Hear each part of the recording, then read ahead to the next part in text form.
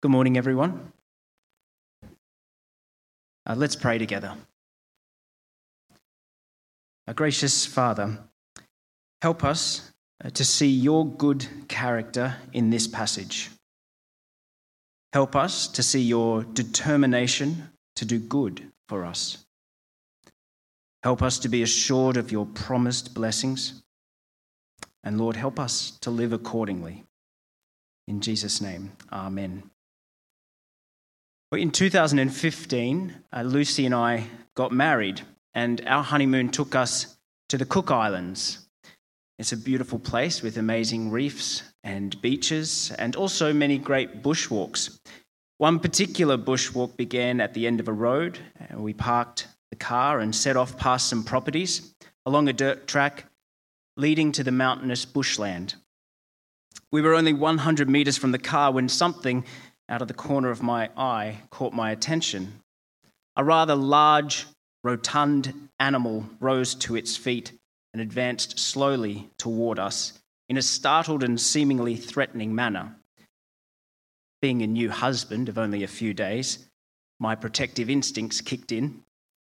I halted Lucy with a hand and ushered her behind me, bravely putting myself in harm's way to shield my new wife.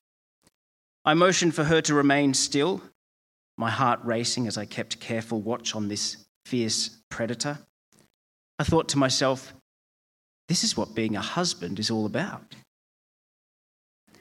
I started to edge back toward the car ever so slowly. For me, these moments and thoughts passed in slow motion, but in reality, it was only a few seconds since the beast rose when Lucy said, "Dan, it's a pig."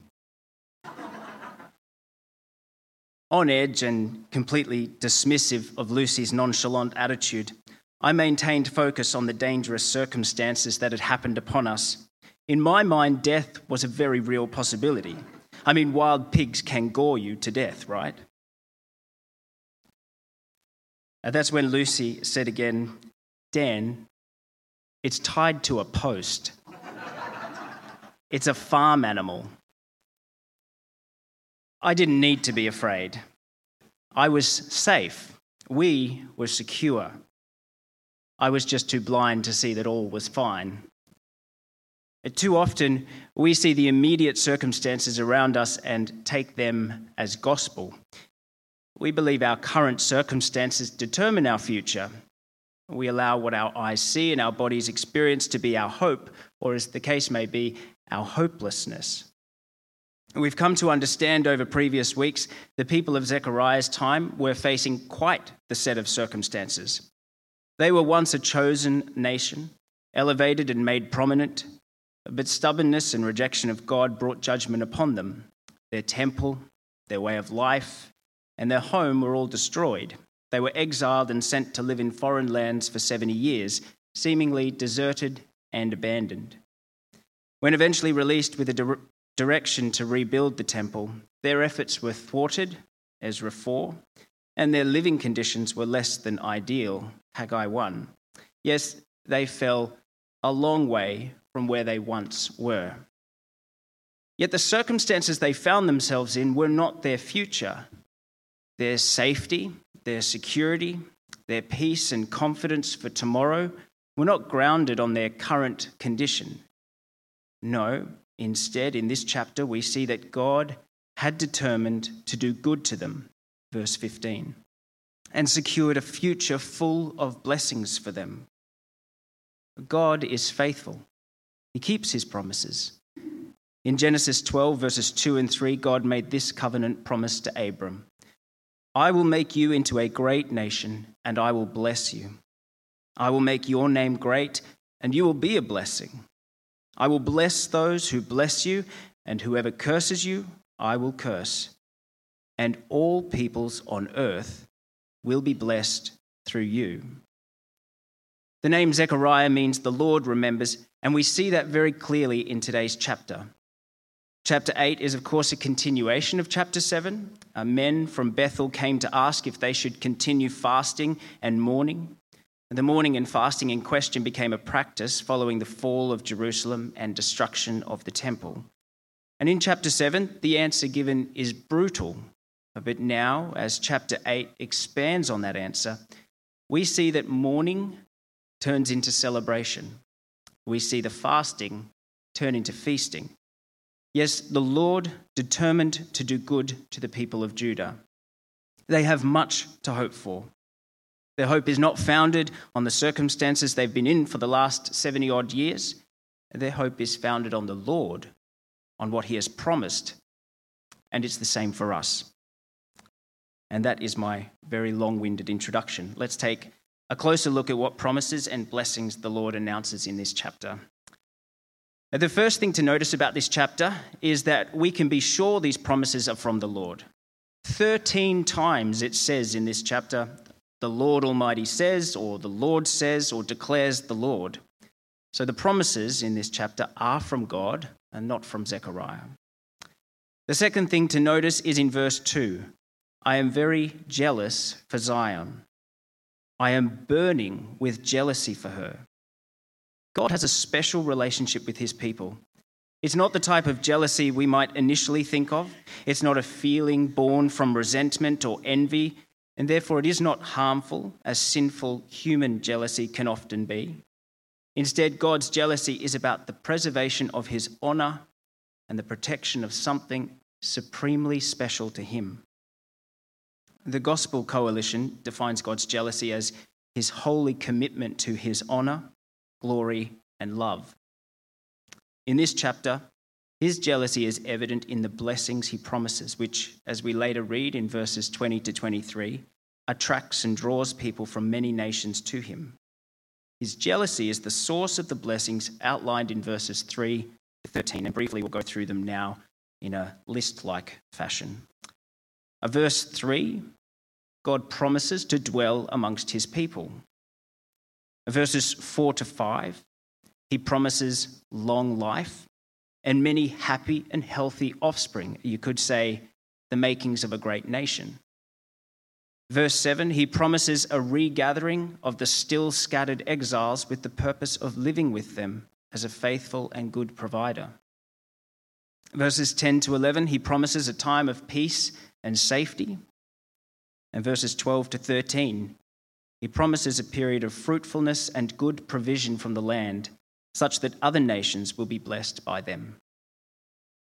These verses outline or describe God's plan for Jerusalem, and it's all good. We can, I think, also read these verses as a shadow of the new Jerusalem, the heaven in which all who profess faith in Christ will one day stand. It is a representation of the blessings of peace, security, abundance, long eternal life, truth, and intimacy with God. This is what awaits the Christian. For those in Christ, these are your true circumstances always. Last night I was woken by a crying and screaming Edith. As I knelt by her bedside and cuddled her, I asked what was wrong. Too articulately for 2:30 in the morning, she told me she was scared of the curlews.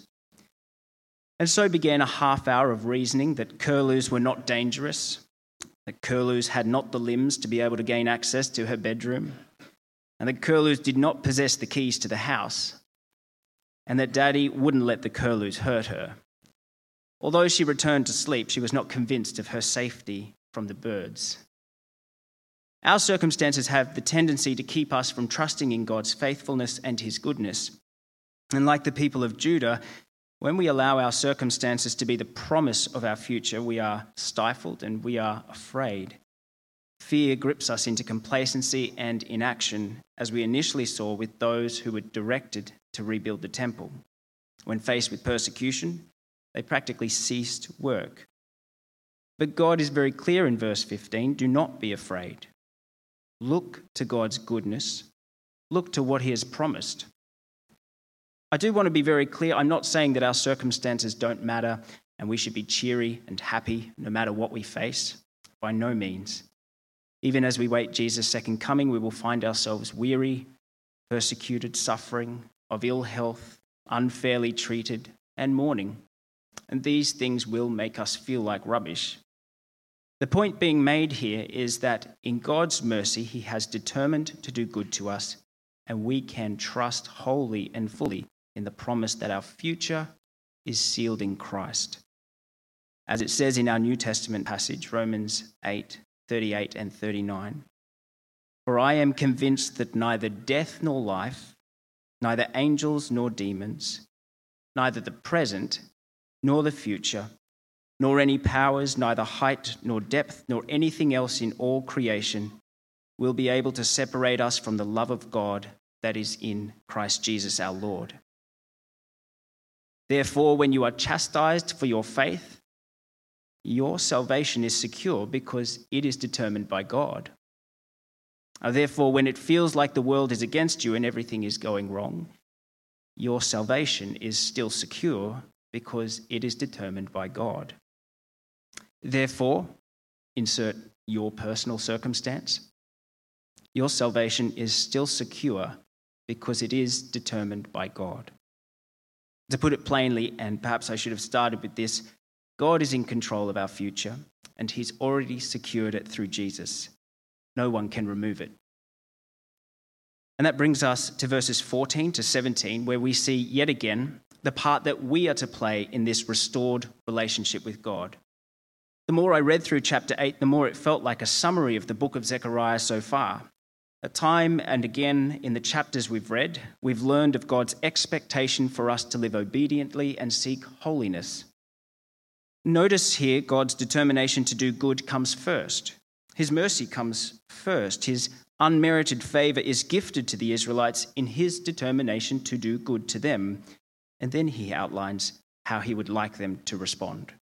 Verse 16 and 17, "Speak the truth to each other and render true and sound judgment in your courts.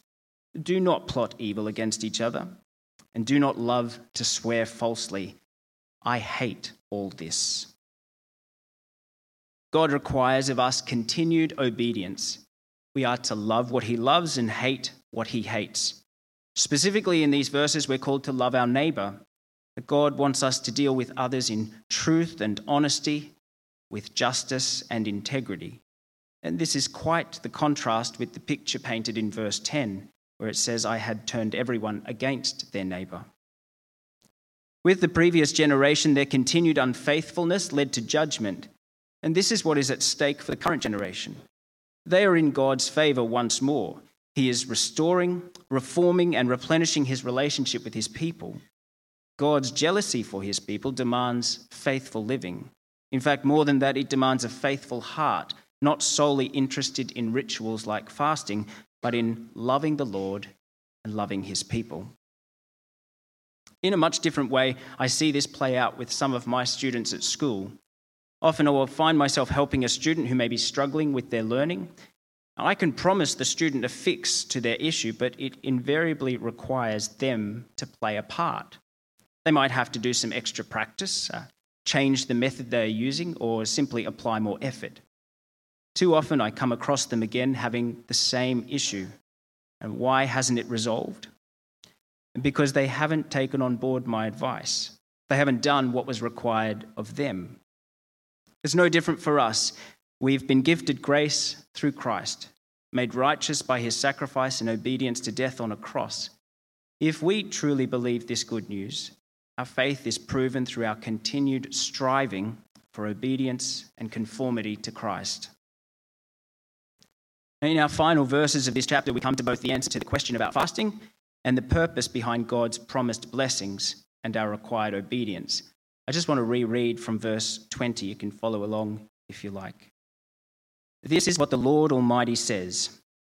Many peoples and the inhabitants of many cities will yet come, and the inhabitants of one city will go to another and say, 'Let us go at once to entreat the Lord and seek the Lord Almighty. I myself am going.' And many peoples and powerful nations will come to Jerusalem to seek the Lord Almighty and to entreat him. This is what the Lord Almighty says. In those days, 10 people from all languages and nations will take firm hold of one Jew by the hem of his robe and say, 'Let us go with you, because we have heard that God is with you.'" God's purpose in his restoration of Jerusalem goes back to his initial covenant promise with Abraham. All peoples on earth will be blessed through you. We have seen God bless those outside of his chosen people Israel already, Rahab and Ruth. We see the ultimate fulfillment of this prophecy following Christ when the gospel message is eventually taken to the Gentiles, to us. And peoples of the earth will continue to be blessed until Christ comes again. How is God doing that? Through his jealousy.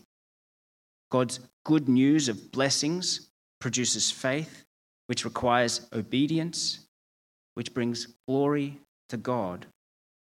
The result of that, as these verses outline, is that many will seek the Lord because they know that, verse 23, God is with you.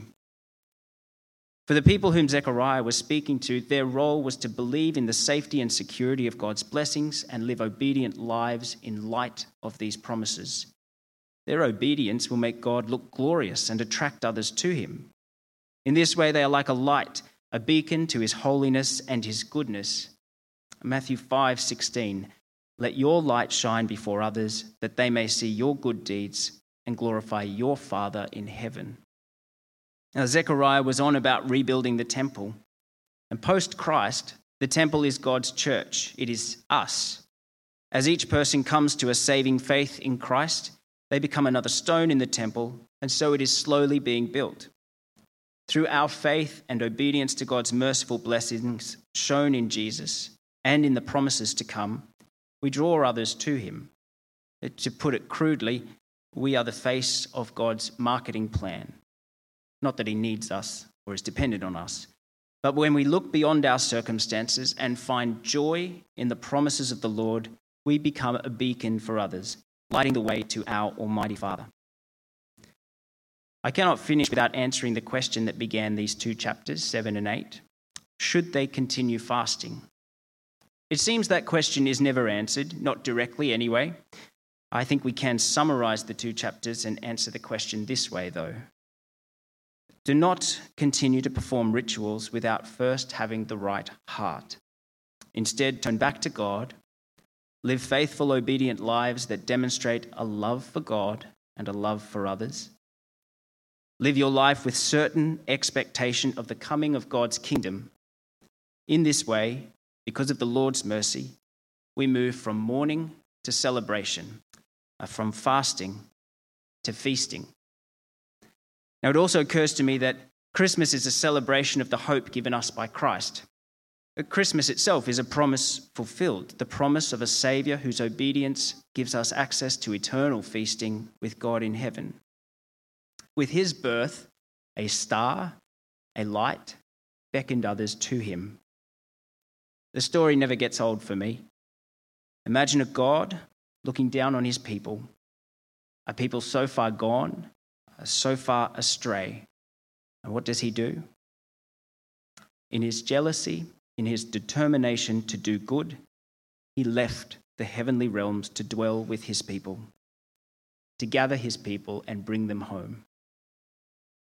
What a time for us to hear these words from Zechariah, to be assured of the promises of God at a time when we celebrate the fulfillment of the promise of a Saviour. And what a time to shine our light like that star over 2,000 years ago, beckoning others to see the glory of God. And may your faithful obedience glorify God and entreat others to him this Christmas. Thanks, everyone.